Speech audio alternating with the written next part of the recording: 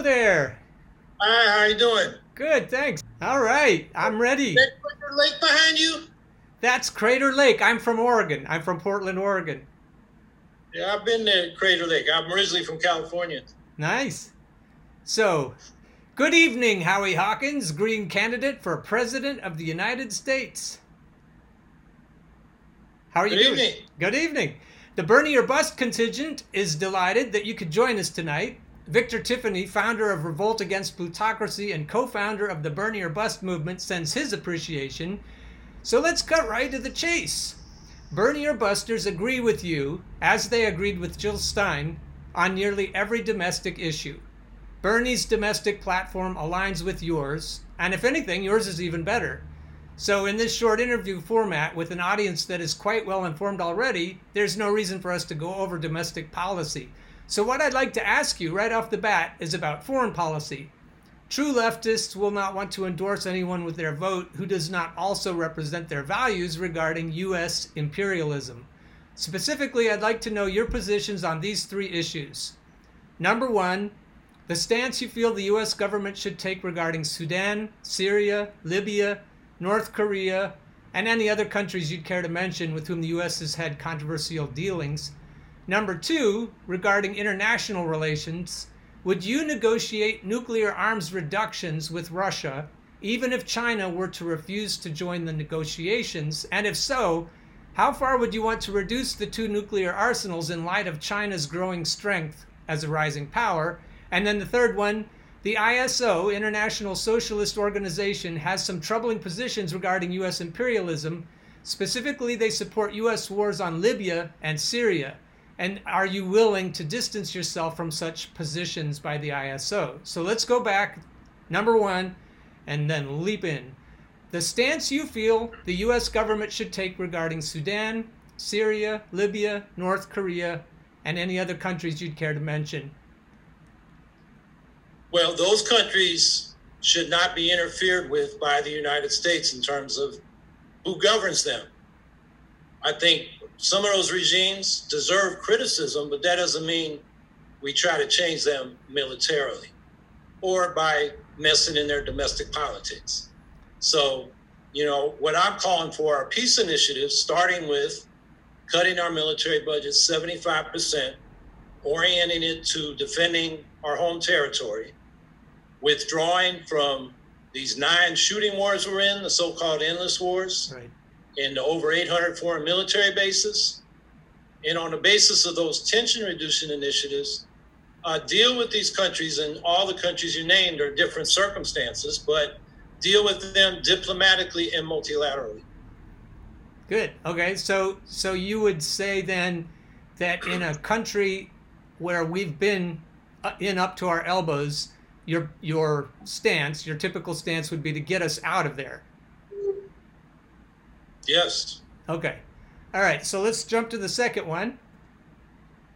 Would you negotiate nuclear arms reductions with Russia even if China were to refuse to join the negotiations? And then if so, how far would you want to reduce the two arsenals in light of China's growing strength as a rising power? Well, this has been one of my 3 leading issues before coronavirus and the uprising against racism and police brutality. They're all life or death issues, and this is the new nuclear arms race. The last bilateral treaty between the United States and Russia expires next February 5th.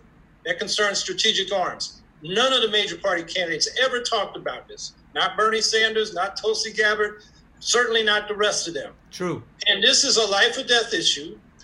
And 3 years ago, 122 nations agreed to the text of a treaty on the prohibition of nuclear weapons. And the International Campaign for the Abolition of Nuclear Weapons got the Nobel Peace Prize for that. Meanwhile, the Bulletin of the Atomic Scientists has moved their doomsday clock the closest they've ever had it to midnight. Yeah. And that's been there since the 1940s. So this is a life or death issue. So I'm saying on the basis of tension-reducing initiatives, peace initiatives, I mentioned the military changes. We should also pledge no first use of nuclear weapons and start disarming to a minimum credible deterrent. And then go to Russia and all the nuclear powers and say, we want complete and mutual nuclear disarmament. We're no longer threatening you. Nuclear weapons threatens all of us. And go there with the support of world public opinion. Those 122 non-nuclear nations that are scared to death of the nuclear powers. And I think, that's how we begin. And how far do we want to go? We want complete abolition of nuclear weapons. They should be banned. They're weapons of mass destruction. And if we don't get rid of them, they're going to get rid of us. How might that affect us on the economic stage worldwide? I mean, all of the scuffles we're in have to do with economics more than anything else. Yeah, we're the biggest arms exporter in the world. Look, I think we should nationalize our arms industry. It should not be a for-profit industry. It should be an industry that the government can call upon when we need the arms, instead of having the arms dealers promoting war. So now we've been privatizing military operations to people like Eric Prince. And of course, they have a profit motive. The more conflicts there are, the more contracts they get. So, yeah, there are economic impacts, but there's many things we can do. We have a thing called the Eco-Socialist Green New Deal. It's a massive investment in converting all our productive systems to zero to negative greenhouse gas emissions and 100% clean energy in a decade to deal with this climate meltdown. And that will be a bigger economic stimulus than military Keynesianism, which doesn't have the same punch it used to, because war is so automated now, you don't employ as many people. What occurred to me, and I was just thinking, how many powerful people you'd be looking at right in the eye, across tables. This is probably something they don't tell you on your first day on the job, but you're going to be looking at these powerful people and you're going to be telling them, I'm going to shut you down. It's just staggering to think about it. That's not where you don't have to answer that or anything, but it just occurred to me, if I'm Howie Hawkins and I'm staring at some of the most powerful people in the world who have been feeding at the trough for decades, and I'm just going to look at them, I'm going to stare them down, I'm going to say, nope. Okay. I'm sorry, I didn't turn my phone off. But that's all right. All right. When you get, okay, now here's the third one, the ISO, the International Socialist Organization. If while you're answering this, you care to flesh out your relationship with the ISO, that'd be fine too. It has some troubling positions regarding specifically U.S. wars on Libya and Syria. Are you willing to just distance yourself from such positions? Well, I'll distance myself from the positions attributed to them, which are not accurate. They've been smeared, but they no longer exist. So I don't have any relation to them. They dissolved themselves. A lot of them went into DSA, Democratic Socialists of America. They never called for military intervention in Libya or Syria. They were critical of the leaders of Libya and Syria and trying to support movements of workers and the oppressed in those countries. But they were not for military intervention. They're opposed to U.S. imperialism, but they didn't put themselves in the position of saying the enemy of my enemy is necessarily my friend. Okay. Because then you make some really bad friends. Go ahead. Yeah. So now there are people that have attributed things to them, but those attributions weren't accurate. That makes some sense. The DSA connection makes some sense, because some of the flack I've been reading online regarding your positions have come from some DSA members. So if they're involved in some kind of smear campaign, or if they have a bone to pick with the ISO, that might explain some of the stuff I've been reading about. All right, let's leave that one. How about Ilhan Omar just introduced a bill to withdraw troops from Afghanistan and end the war. Dems and Republicans worked together to defeat her. Would you have supported this bill? Yes. We should have been out of Afghanistan a long time ago. I mean, it was one thing to go in and catch Al-Qaeda for 9/11 in New York as criminals, but to go in and do regime change in a country that, for centuries has been the death of empires was foolhardy. And, there have been some good reporting on how, the Afghans, Talibans, and others played U.S., for all they were worth, getting money from U.S. people that didn't even know who they were dealing with or what the game was on the ground.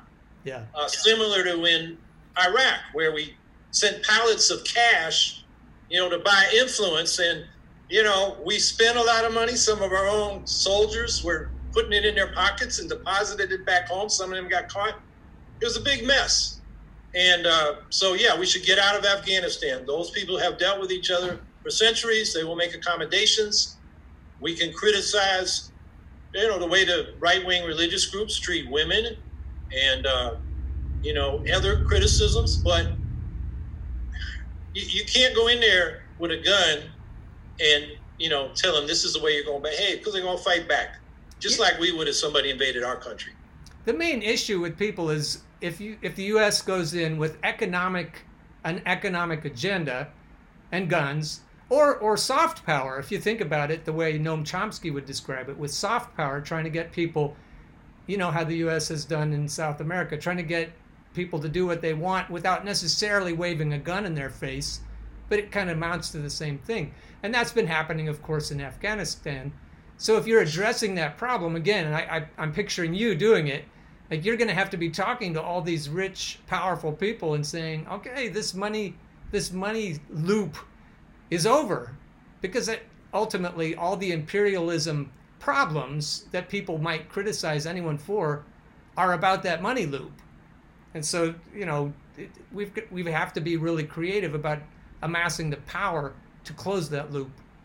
Yeah, we're using soft power like IMF and World Bank loans as basically blackmail. Yes. You need the financing, and if you don't do what we say, we're going to cut off your financing, and we may impose economic sanctions.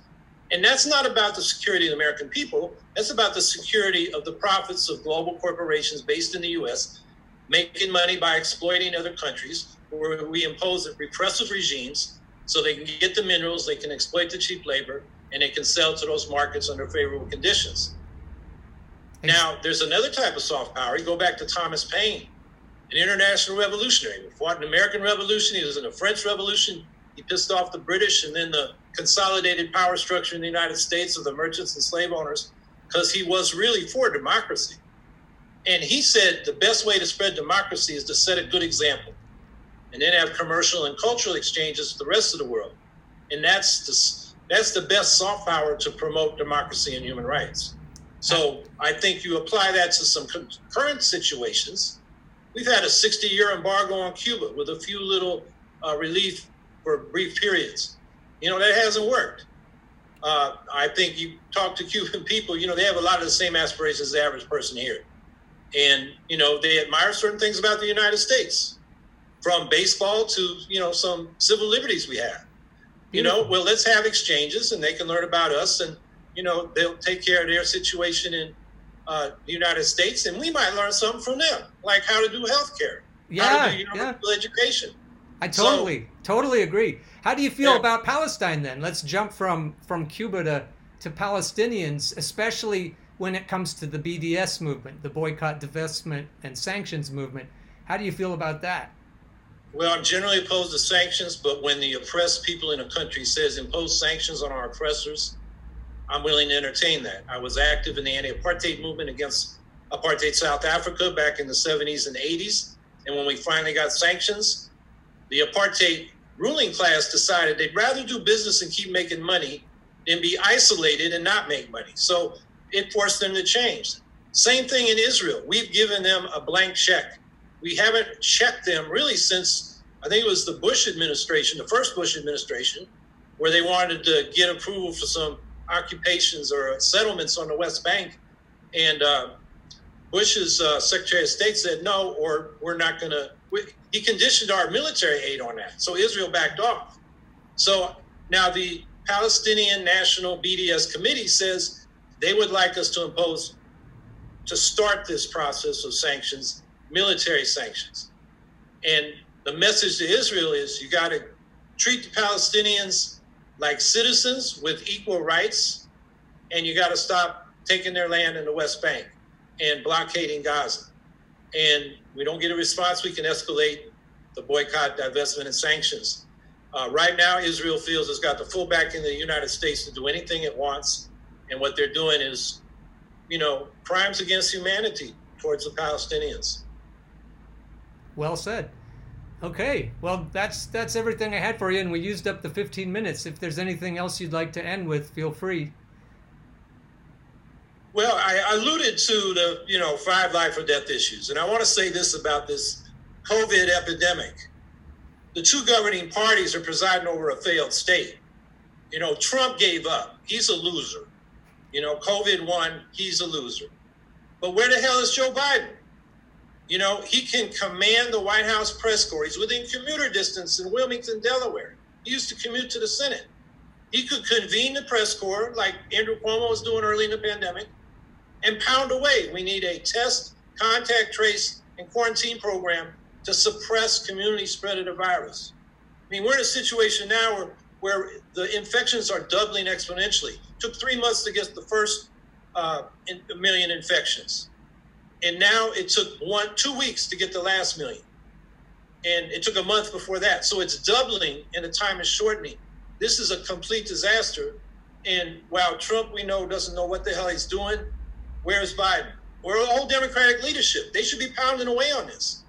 And so, we're headed toward 800,000 deaths by the end of the year, according to the epidemiologist Erwin Ledbrenner at Columbia. This is a mess. So that's number one. The centuries-old pandemic of racism, people of color knew about, but now everybody can see it. They can see it on living color in their TV. What happened to George Floyd? And a lot of people are upset, white people too. And so we're calling for defunding the police, which my campaign supports. The problem is there's not enough money in the police budgets to provide housing for the homeless instead of vagrancy charges, and drug treatment for the addicted instead of jail, and proper treatment for somebody having a mental health episode instead of a clueless cop with a gun. So, and we need to make reparations for centuries of segregation, discrimination, and exploitation of racially oppressed communities. Thank you. That means we've got to defund the military and have a massive investment in our impoverished communities. Thank you. So those are the two new ones, and the three original life or death issues were the climate meltdown. I outlined the eco-socialist Green New Deal. The peace initiative is to deal with the nuclear arms race. And the last one is inequality. Inequality is killing us. Working class life expectancies are in decline in this country.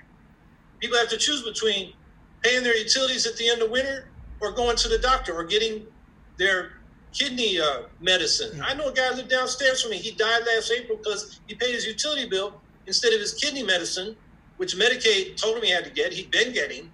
But that month he thought he'd just skip it because he had to pay that utility bill. And he died in the middle of the month from kidney failure. I heard you tell Chris Hedges that.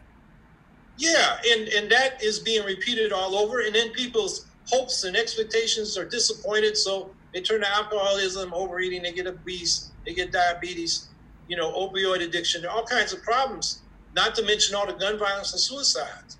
So we call for an economic bill of rights. Roosevelt called for it at the end of his term, last two State of the Union addresses. Civil rights movement picked it up from the March on Washington to the Poor People's Campaign. We're talking about a job guarantee. If you're willing and able to work, you should be able to get a living wage job that the government provides if you can't find it in the private sector. A guaranteed income above poverty built into the tax structure. If your income's below the poverty line, government sends you money at least so you're living above poverty. Affordable housing. We need to expand public housing to the point where everybody has access to affordable housing. Medicare for all, so everybody has access to health care. Lifelong public education, tuition free from pre-K and child care through post-secondary, college, university, trade school, continuing adult education. And finally, retirement. The boomers lived in a period of 45 years of stagnant wages while housing, healthcare, and college costs rose. They raised their families, they're retiring now, and they're getting a Social Security check that puts them in poverty. So we're saying double Social Security benefits, so all seniors are living above the poverty line and have a secure retirement. So that's the summary of our platform, the 5 life or death issues. And so you just got a short version of my stump speech. Yeah, that was great. And I knew it. I already knew it. I'm encouraged by it. I was really encouraged when you talked about combining economic justice with racial justice, like the poor people's movement of Dr. Martin Luther King. Yeah, I won't belabor that, but that one piqued my interest as you said it. Well, I'll belabor it because the thinking of A. Philip Randolph and Bayard Rustin and Martin Luther King and Michael Harrington, everybody that put together that March on Washington was, as civil rights advanced, there was a white backlash mounting. And the white backlash from Goldwater to Dixie Cats was trying to scare white working people that, the black folks are going to take your jobs. and they can move in your neighborhood, lower your property values. They're a big threat. So what the civil rights leaders concluded is, in order to secure civil rights for Black people, we have to secure economic rights for all people. Yes. And that was their strategy. And because we didn't succeed in the 60s, the white backlash is now in the White House. And so I think this is the kind of program we need at this time. Perfect. Excellent. Thank you. Well, thank you for having me. Yeah, I didn't know how that 15-minute format would work, but it seemed to work just fine. We got a lot of ground covered in that time. Well, great. Well, have fun in your town hall later not too long from now. Yeah, ballot access, man, it's a scramble. That's voter suppression from the Democratic side. Right. You know, our people, 61% of Jill Stein's voters, according to the exit polls in 2016, wouldn't have come out to vote that year. So you don't have the Greens on the ballot, a lot of people are going to stay home. And the stupid Democrats don't understand that. We're not running Greens in every race. So once they finish voting for president, they're going to look down the ballot. Am I going to vote for that crazy Republican or the Democrat? A lot of them are going to vote for the Democrat.